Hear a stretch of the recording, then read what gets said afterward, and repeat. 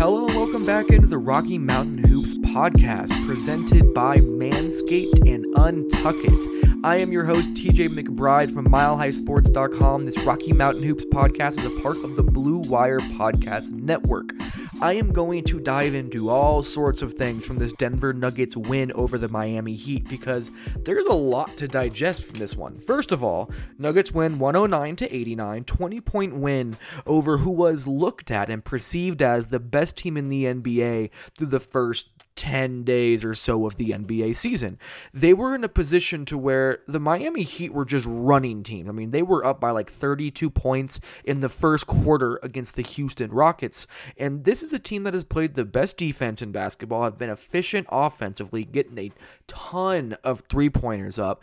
And really their only issue they have had all season long has been the fact that they're turnover prone. So the Nuggets, who had been completely dysfunctional offensively, inconsistent defensively, and their best player, Nikola Jokic, had been a shell of himself, going into this game, it was hard to have any real concrete take.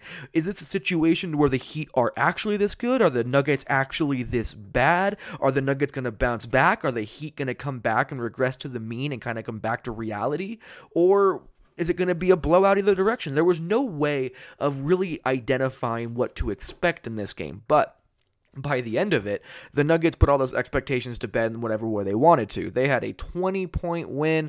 I believe their biggest lead was 27 points. So they took it to this Heat team, especially in the second half. The Nuggets held the Heat to just 41 points in the second half, which really opened up their lead, and that was with a very rough fourth quarter in which the Nuggets gave the Heat quite a few chances to at least kind of make it interesting, despite the fact that the game was pretty much entirely out of reach. So with that being said, what are the takeaways from this game? Because like I said, there was a lot to digest. The first place to start is to go to MileHighSports.com and read my good, bad, and ugly article from this game where I outlined 3 different topics that I found extremely interesting. I talked about Will Barton's return to the lineup, which I will talk about tonight. I talked about the Nuggets' injuries, the injury bug biting the Nuggets once again, which I will also talk about tonight. And then I also talked about Nikola Jokic not quite being the Nikola Jokic the Nuggets need him to be still, which I will also talk about in this podcast. But it's a great place to start to get an idea of where my head is at before you listen to this podcast, is just to read those quick 1,100 words on Mile High Sports. But right now, we're going to talk about how this was the most impressive win of the season for the Nuggets. We'll talk about Will Barton III's return to the lineup. Not just return, but the return to the starting lineup. Talk about how Denver's defense continues being great right now. The Nuggets offense bounced back in a big way in this game, in my opinion. Monte Morris started looking like the Monte Morris of old. Jeremy Grant was very strong in this game. He had one of those performances that reminded everybody why people were so high and so excited on what he could bring to the table. So we'll talk about Jeremy Grant, and those are all of the good things. There are a few, not all bad, but interesting and not, blatantly positive takeaways that I had as well. One of which is the fact that Michael Porter Jr. was getting multiple chances in the fourth quarter for him to come play by fans because they were just getting rowdy waiting for him to be able to finally step on the court. So I found that very interesting. We'll talk about how Michael Malone was just about ready to explode in the second half, despite the fact that the Nuggets were up by like 25 points. I found that very interesting. We'll talk about the injuries to Gary Harris and Paul Millsap, as well as Nikola Jokic's issues and where I kind of stand on it. Again, a lot to digest from this game, but before we go any further, I first need to give a shout out to the Regulators production group for creating the beats on the intro and outro and the transition music for this podcast. Go reach out to them for any audio production needs you have at Regulators Regime on Instagram. They are awesome at what they do, so any audio production needs that you may need, make sure to go reach out to them. So we're going to take our first break, and I'll be back on the other side to talk about the positive takeaways from this game.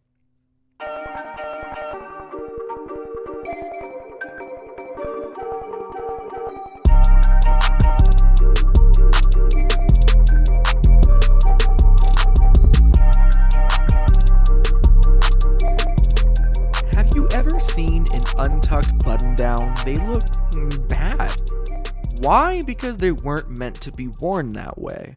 Thankfully, there's Untuck It, the original button-down shirt actually designed to be worn untucked. No matter your size or shape, Untuck It shirts always fall to the perfect untucked length.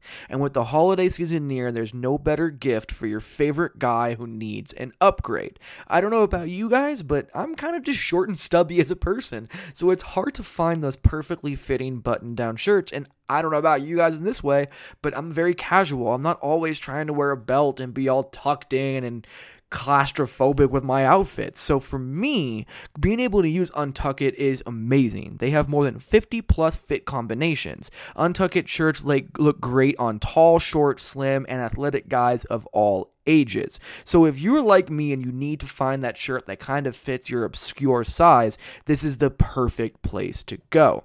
So whether you're shopping for a perfect holiday gift or trying to craft a smart, relaxed style on your own, Untuck It is the way to go. Visit untuckit.com and use promo code BLUE for 20% off at checkout. That's untuckit.com and promo code BLUE for 20% off.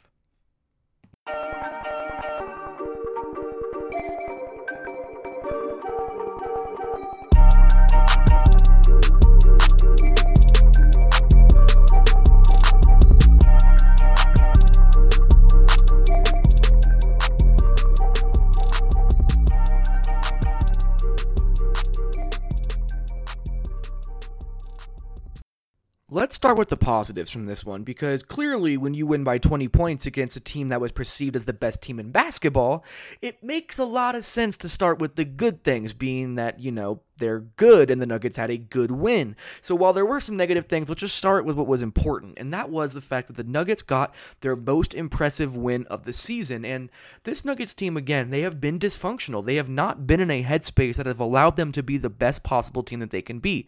So because of that, the question became, what is it going to take for them to break out of their funk? Normally, when you ask that question, the answer is not take on the best team in basketball who has been the best defense in basketball at the height of their hot streak and find a way to win handedly. No one expected that to be a situation, but yet the Nuggets made that happen. I mean, this is a team that had the best net rating in basketball, the best defensive rating in basketball, and the Nuggets they shot 52.3% from the field, 39% from three, got to the free throw line 16 times, had 35 assists, 10 steals. They were just everywhere. I mean, 56 points in the paint to the 46 the Heat had. They outscored them by 3 in second chance points. They had 7 more fast break points in this game. The Nuggets beat this Miami Heat team in every single possible way that they could. And that is what was most impressive to me, was that this was a dominating performance. It was close throughout most of the first half. Don't get me wrong. It was a 1-point game after the first quarter, and it wasn't until the Nuggets had a good quick stretch in the second quarter that allowed them to extend their lead to 10 points that they were able to take control of this game. Then they ended up winning by 10 points in the third quarter, and that was pretty much the end of that. They turned it on after that first quarter and really were able to put a fork in this Miami Heat team earlier than expected. So for a Nuggets team that needed a feel-good win, for a team that needed some confidence, to remember how much fun it is to play this brand of basketball, they got that against one of the best teams in basketball right now, and a team that really has a lot of players who make life difficult for the Nuggets. Jimmy Butler is an insanely good defender. Justice Winslow is starting at point guard at 6'8", hounding people. Bam Adebayo is no slouch defensively, and Kendrick Nunn is stocky. That dude is a tank of a human being. So this is a team that has a lot of good defenders on it. Kelly Olynyk is no slouch himself. James Johnson helps quite a bit, and the Nuggets just took it to him. So overall, that was one of the most important takeaways from this game, was that the Nuggets had no fear. They did not care who was in front of them. They worried about Denver Nuggets basketball, and that is what allowed them to win this game. They played their brand of basketball. 35 assists on 45 made shots. They hit their threes. They got downhill, finished at the rim, and that was exactly what you wanted to see. So overall, to get this kind of a feel-good win is extremely important for this Denver Nuggets team. Let's talk about Will Barton, who made his appearance after missing 2 games due to what was called left toe inflammation. There's 5 toes on your left foot, so I'm not exactly sure which toe we're talking about, but there was some kind of swelling with one of his toes on his left feet. So what that led to was him missing 2 games, and Malone had said at practice the day before this game that he was questionable to doubtful, but then pregame he had been upgraded to probable. If you followed my Twitter or Brendan Vogt, we both spoke about how Will Barton was taking part in shooting drills at practice and had this swagger about him, was talking about how his jumper was back and all of those things, and you really saw his confidence and his swagger manifest itself in his game for this performance against the Heat. And it wasn't just that he was gunning. I mean, he took 10 shots, which was 4th most on the team, nothing crazy. Only took 2 threes, got to the free throw line 5 times, but this is the thing. 15 points on 10 shots is very efficient. To grab 10 rebounds in 32 minutes as a 6'5" small forward who doesn't weigh a whole lot is really, really impressive in my opinion. He also had 4 assists, he had a steal and a block shot, and was a team high plus 23 in this game. If you've listened to this podcast since this season has started, you have heard me explain why it's so important that the Nuggets have a multifaceted offensive wing on the floor with Nikola Jokic while he's struggling, with Jamal Murray while he's trying to learn to take the reins of the offense when things really go awry. So having Will Barton back out there, it's incredible the night and day difference that you get, because it's not, and this is the thing. I've done a lot of bashing of Torrey Craig on this podcast. I won't hide from that. Torrey Craig is not a bad NBA player. He's actually a good NBA player in the right system, but asking him to be a guy who can be an offensive creating wing if things go wrong is not anywhere near what his skill set is.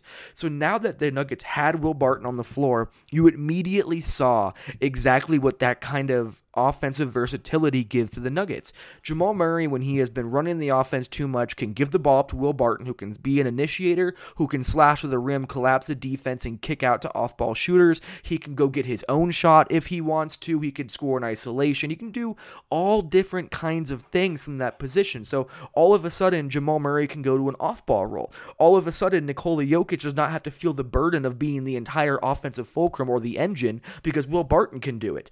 And then to have that, and also add it to the fact that he was aggressive as all hell defensively and productive. I've spoken about this on this podcast as well. Will Barton is not just energetic and playing with a sense of urgency defensively this year. Will Barton has been a productive and helpful and determined defender regardless of who stands across from him in all of the minutes that he has played so far this season. I have been thoroughly impressed about how dominant he can be. I did not know that Will Barton had this gear defensively. I don't think really anybody did, because he had shown that he has moments where you can see his length and athletic ability and quickness be able to thrive defensively, but it's never been sustained over any long period of time. I mean, let alone one game, talking about the ability to play it over 6. I mean, Will Barton he was probably the Nuggets' best defender tonight, and there's an argument he has been the Nuggets' best defender this season. His defensive rating right now, let me pull it up because I forgot what the exact number was, but Will Barton right now, he has a defensive rating of 90.8 individually in 150 minutes, which leads the Denver Nuggets. That has also led to the fact that he is a plus 18 net rating, which also leads the Nuggets. He has been such an important part of what has made them great, and that's why after this game, I was really curious, because as you heard me talk about, again, going back to before he got hurt last season and the year before, he was the ideal starting small forward that the Nuggets had to start with this unit. And Will Barton had said before he got hurt in that Phoenix game that he felt like his defense was coming along in the correct ways, that he felt like he was learning the right way to be an impactful defender for this Nuggets team, not just to be a wild chicken with your head cut off defender trying to just make chaos happen, but for what the Nuggets need from him. And I asked him tonight, and I was like, is this what you meant by how excited you were for what defense you were playing? Was this the defense that you were excited to show off before getting hurt last year? And he was like, yes, absolutely. This is what he has been waiting to show so many people. And the fact that he's been able to be such a productive defender has opened up the versatility of the Nuggets lineups tremendously. He can play shooting guard, point guard, or small forward and defend all those different positions.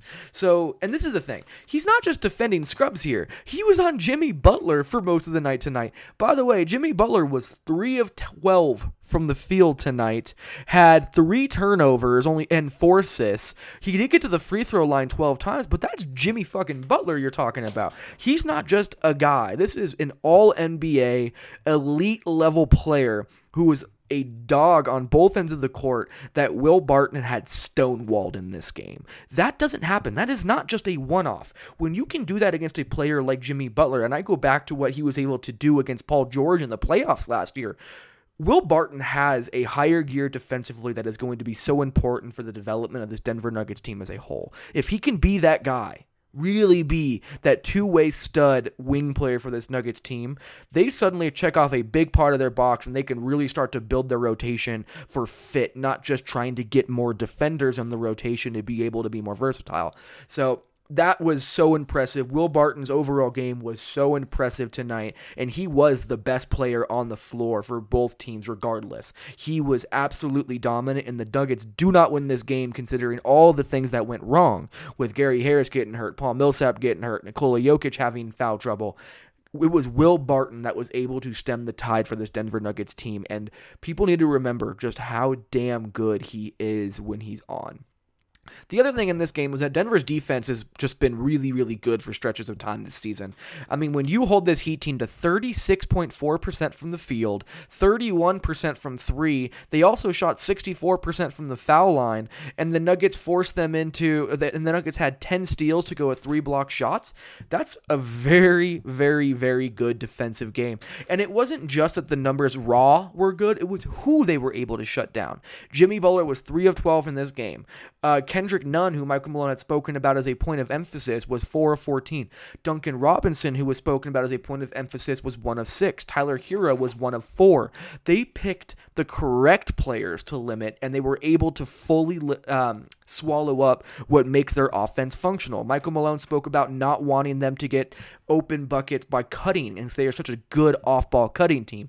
The Nuggets had high hands all night and were getting into the passing lanes, making it very difficult to get the ball to cutters down low for easy baskets. They were able to swallow up those sets quite a bit. And when you can also shut down Jimmy Butler as an individual who is the bailout plan for the Miami Heat offense, that just makes it that much more difficult. So overall, really, really impressive defensive game from this Nuggets team. The Heat were 23 of 48 inside the paint tonight, under 50%. That is just an absolutely incredible number. And when you hold a team to just 41 points in the second half, you're almost always going to find a way to, at least give yourself a good chance to win that game. So it seems like this Denver Nuggets defense is for real. I can't decide how sustainable it is. Last year it was great to start and started falling off. They had the benefit of a lot of missed threes against them, but they've been playing damn well again this year, and I'm very curious to see if they can continue to sustain this. On the other end of the floor, the Nuggets offense also bounced back in a big way. Michael Malone has hammered the idea of the Nuggets have not been able to finish at the rim well, they have not hit open shots, and they have not been a great team at points in the paint. Well, tonight, the Nuggets not only had, 56 points in the paint on 28 of 44 shooting, but they also had 12 second chance points. They had a season high in field goal percentage at 52.3%, a season high in assists at 35, and a season high in total points, and they did it against the best defense in basketball.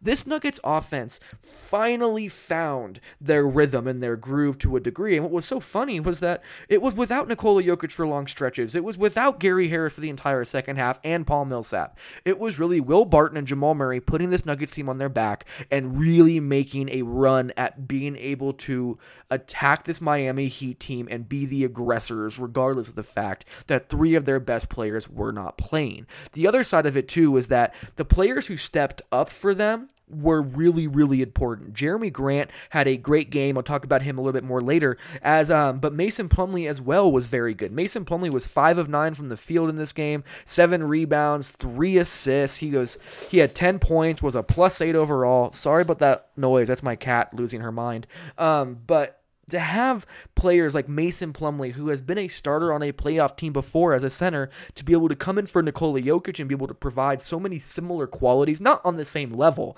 He's not anywhere near as talented as Nikola, but to add those same qualities has given the Nuggets such a benefit off the bench. And then for Jeremy Grant, 6 of 13, hit a couple threes, blocked some shots, really had his first good game as a Nugget as well. That was able to make up for a lot of the Nuggets' issues of just not having their best players. So despite only getting a half of basketball from basically Nikola Jokic, Gary Harris, and Paul Millsap, the Nuggets had their best offensive showing tonight, and that was notable in my opinion. I don't know if it's a good thing that they were able to be that good without them, but lo and behold, the Nuggets were still able to have a very, very good offense.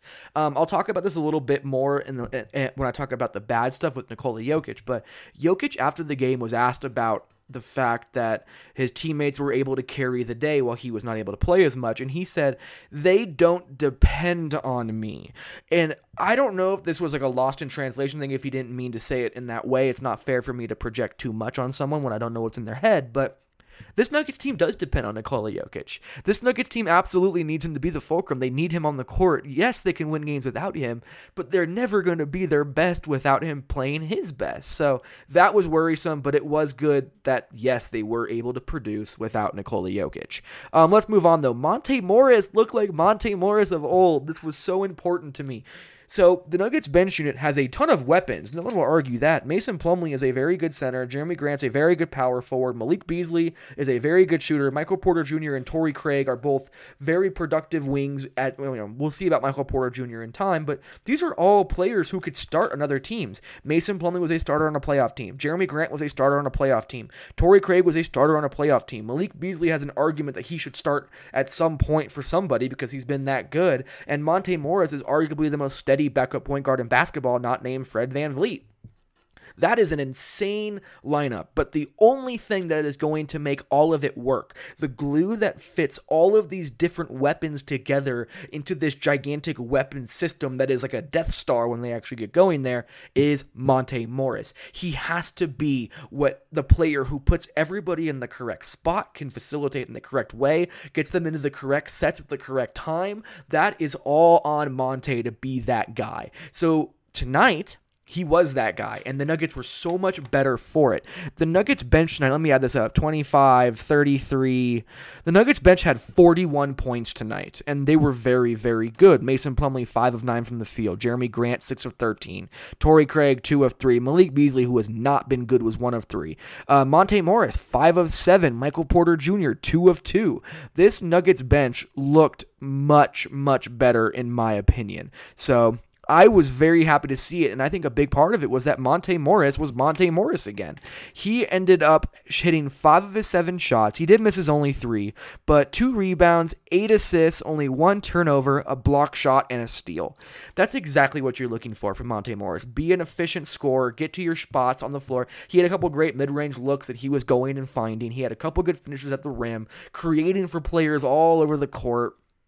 This is the Monte Morris the Nuggets need every night. If he can do this, the Nuggets bench unit will find its way to becoming a top 3 bench unit in the NBA. It may take time, but man, you can see it from afar. They weren't great tonight. All of them are actually a positive, other than Monte Morris and Malik Beasley, but you can see why there is so much hope for this Nuggets bench unit. But those hopes are going to end up falling on Monte Morris's shoulders to get everybody in the correct spot at the correct time, like I was saying before. Also, like I teased, Jeremy Grant had his first real legitimate game for the Nuggets. 6 of 13 is not incredible. He got a little bit erratic in the fourth quarter. 2 of 6 from 3, though. Good to see him finally knock down some threes. He had 5 rebounds in this game, 3 assists. I've been talking before about how I think his passing and his handles and his ability to create off the bounce, you're going to see more and more of this year. So for him to get 3 assists like that and also get 2 steals and be a +8, or a +3 in his 29 minutes, it was a good game, and it was nice to see him play alongside Nikola Jokic. There's nothing like a concrete takeaway from this game. It's more of just Jeremy Grant finally played well for the Nuggets, and it was going to take time, but he did play well in this game, and it was extremely important to notate, in my opinion. I'm going to take a quick break, and we will come back and talk about the 4 negative things I saw from this game.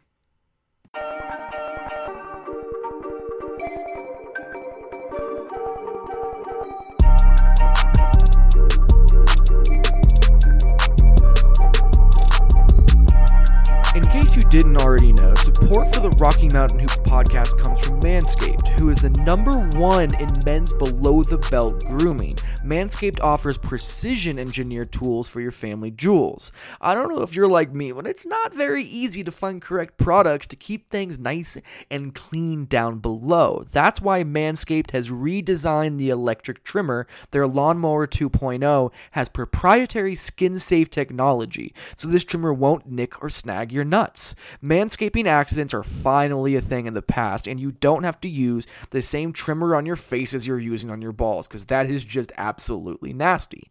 Manscaped also has the Crop Preserver, an anti-chafing ball deodorant and moisturizer. You already put deodorant on your armpits. Why aren't you putting deodorant on the smelliest parts of your body? So get 20% off and free shipping with the promo code BLUEWIRE at manscaped.com. Always use the right tools for the job. Your balls will thank you. Get 20% off and free shipping with the code BLUEWIRE at manscaped.com. That's 20% off with free shipping at manscaped.com when you use the promo code BLUEWIRE.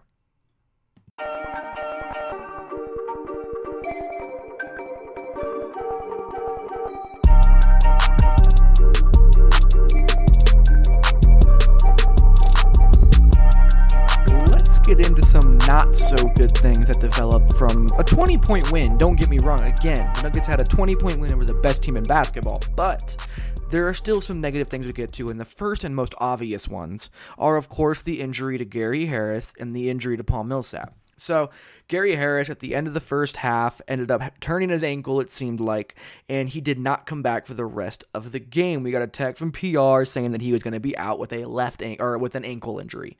So, when I started to dig a little deeper, it sounded like things weren't too bad. He was ruled out pretty quickly, but it sounded like he might have even been able to play if it was like a playoff game. Michael Malone, after the game, said that he thinks that he could have a chance to play against Philly coming up on Friday. I was also told the same thing from a source inside the Nuggets organization, that it wasn't that bad and that guys were in high spirits. So overall, I think that the Nuggets dodged a bullet with Gary Harris. I think Gary Harris also dodged a bullet. Don't forget that Gary Harris has had so many lower body injuries throughout his career that have derailed what should have been some seriously great seasons of his. So, if Gary Harris had another lower body injury, because he's had a foot injury, hamstring injury, a core injury, he had an ankle injury, and now he's another ankle injury, a groin injury. He's had so many of these lower extremity issues that if this ended up becoming something serious, then you almost couldn't avoid the injury-prone label for him. So the fact that this is just a basketball, I rolled my ankle, should be okay in a few days once I get some rest and rehab, is a very promising sign. When it comes to Paul Millsap, Myers Leonard in the third quarter put a shoulder into Paul Millsap, which launched Paul Millsap's head into Justice Winslow's head, which led to Paul Millsap's head bursting open and bleeding everywhere, essentially. So, Justice Winslow was down for a while, ended up being okay. Paul Millsap went to the bench, had a towel on his head, almost left the court to go to the locker room, but got called back and asked if he wanted to shoot free throws, which would allow him to come back into the game if he was able to do so. Paul Millsap, despite bleeding profusely from the forehead, threw on a ridiculously tight headband, hit 2 free throws anyway, went to the locker room, got 11 stitches on his head, and then posted a selfie on Instagram of him smiling with a stuffed bear. I don't really know what that tells you guys, but that's what happened. And that was apparently a thing that was going to happen to the Nuggets tonight. Like Gary Harris, it sounds like Paul Millsap should be able to play against the Philadelphia 76ers on Friday, but they're both of their statuses are still up in the air. The Nuggets are not going to practice on Wednesday, November 6th. We will not be able to get an injury update then, but they will be practicing on November 7th, it sounds like, so we'll be able to get a better picture of where they're at after a day of rest and then a day of getting some work in at the facility and get a better idea of where both Gary Harris or Paul Millsap are at. But overall, considering the circumstances, it really seems like the Nuggets dodged one hell of a bullet. That's some Neo in the Matrix shit right there. I mean, for how many injuries the Nuggets dealt with last season, to specifically Paul Millsap the past 2 years and Gary Harris the past 2 years, when you see each of them go down within 3 minutes of game time of each other, you tend to get pretty damn nervous. So this was a hell of a win for the Nuggets, despite the fact that they did get hurt, because it does not seem that there will be any long-standing issues. So, moving on. One of the funniest, most concerning, I'm not sure what I feel about it, parts of this game was Michael Malone just being livid in the fourth quarter. Nuggets were up by 27 at one point in the fourth quarter, and Michael Malone was on the sideline just seething. I tweeted this out, but if anybody watches It's Always Sunny in Philadelphia, and the episode where the gang tries to make the boat and Dennis sinks his Land Rover, and then he tries to sell it from the sunken part of the docking bay, and then yells at every single individual who comes by him, and he is in untethered rage or whatever, that was Michael Malone in the fourth quarter tonight. I have not seen him that irritable in a game in a very long time. And don't get me wrong, Malone moved past it. When he came and spoke to the media after the game, he was like, you know what? I took my couple minutes, had a few deep breaths, and I'm good. We had a 20-point win. We're going to figure some things out. I didn't like everything in the fourth quarter, but we're good. But when you were watching him on the sidelines during that fourth quarter, it was hard not to laugh and just kind of be aware of what was happening. Malone might have aged 5 years in just that 12-minute fourth quarter. That's what it looked like. There was so many, I think he took 3 rage timeouts in the fourth quarter alone. He had Jamal Murray, Nikola Jokic, and Will Barton all on the floor until like the 4-minute mark. He was just livid. There was a point where I don't remember what the play was, but Michael Malone took a rage timeout after it, walked out in the middle of the court just shaking his head, not looking at anybody, walked back after the timeout, was like getting after his guys in the huddle, and then once play resumed, he sat down, looked up to the ceiling, and Wes Unseld Jr., his lead assistant, took over the coaching duties for the next couple minutes to allow Michael Malone to cool out a little bit. That is just such a funny thing to me, that you can be up by 25 or more, win by 20, and just be that livid and furious and frustrated and, viscerally angry what was happening on the court. It speaks to who Malone is as a person. If you don't know Michael Malone, that should tell you everything you need to know about his intensity and his drive to win, but it was just such a funny sight. I mean, he benched Nikola Jokic at the end of the third quarter. He deadass brought him to the bench, sat him down, and made him sit for 4 minutes after being just furious with the turnover he had, which was actually Torrey Craig's fault, by the way. But it was just such a funny thing to watch. Michael Malone demands perfection. Michael Malone wants his Nuggets team to play winning basketball regardless of what the circumstances in the game are. Down by 20, up by 20, doesn't matter to him. So that's what he lived up to. He calmed himself down after the game, came talk to media, was smiling, laughing, having a great time. So overall, it's fine that he's this intense, but I worry about that man's health sometimes. Like, that dude was hot during that part of the game. So I found that notable and thought I'd bring it up. Nikola Jokic, though, this is a very, very real issue. Nikola Jokic does not want to lead. And this is not saying that Nikola Jokic has said he doesn't want to lead. This is not any kind of clue that Michael Malone has said he doesn't want to lead. It's just the way his mannerisms are, his frustration with his players on the court. The fact that when he was asked if Will Barton helps tonight for like the overall starting unit and for himself, he just said no, he's like everybody else. The fact that he said the team doesn't depend on him. The fact that Jamal Murray has had to become that alpha because Nikola Jokic simply just hasn't done it himself. These are issues. Like, the Nuggets don't... Jamal Murray cannot be the guy. And that's not to say Jamal Murray doesn't have the talent to be the guy, but for how the Nuggets are constructed, everything is built around Nikola Jokic. So Nikola Jokic has to be the one to take ownership of this team. If it becomes the Jamal Murray show, all of this perfect tailoring of the Denver Nuggets team to fit Nikola Jokic's specifications was all for nothing. Like, I don't understand why... You know what? It's not fair. Nikola Jokic is young, and he has not ever been asked to be in this situation before. So it's not fair for me to ask him just to be able to be okay with this, but he needs to learn how to become somewhat of a leader for this Nuggets team beyond just how he plays on the court. Jamal Murray, if you read my story about Jamal Murray's leadership, said that Nikola Jokic doesn't talk, he leads by example. And when Nikola Jokic is not playing the way he needs to play, that Jamal Murray felt the need to step into that role. So the reason that Jamal Murray has had his speech to the Nuggets after losing to the Pelicans, has become this leader that everyone keeps talking about, is because Nikola Jokic hasn't. And don't get me wrong, I do think Jamal Murray would have grown into some kind of leadership role anyway, but The fact that he's had no choice because Nikola Jokic just hasn't is an issue. We're going to have to wait and see how this develops over time, but I think it's very clear that it might end up becoming a situation in which is there going to be a power struggle between who leads, who is the best player, who the offense is built around, whose numbers getting called, because Nikola Jokic isn't stepping up to lead but is the best player, while Jamal Murray is stepping up to lead but is not the best player. That's a very tough dichotomy to balance, and it's going to be interesting to see how that develops.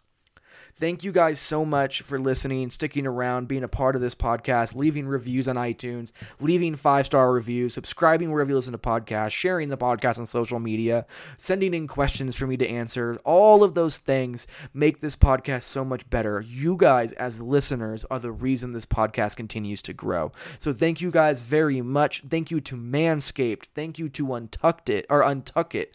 Thank you to the Regulators Production Group. Thank you to Terrapin Care Station for all of the different help that they have provided this podcast. It's going to keep growing. There's going to be more and more. I will be back on probably Thursday after the Nuggets have practice to outline what had happened on practice, where some injury updates are, and things like that. But until then, we will talk to you guys later. Have a great rest of your day.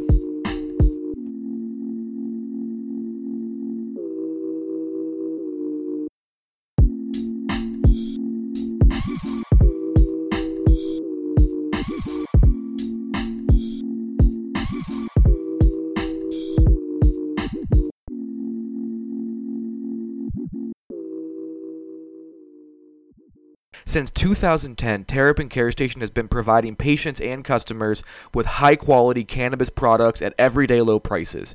Serving the communities of Denver, Boulder, and Aurora, they offer their own flower and concentrates, as well as all the brands you love at prices that you just won't believe. They pride themselves in having the most knowledgeable and professional staff in the industry, and their team will work with you one-on-one to help you find the products that are perfect for you. Their dispensaries are unassuming, safe, and discreet, with ample parking at every location for a seamless retail experience. For up-to-date menus and promotions, head over to www.terrapincarestation.com or just come visit one of their 5 convenient Colorado locations today. Again, that is terrapincarestation.com, TERRAPIN carestation.com.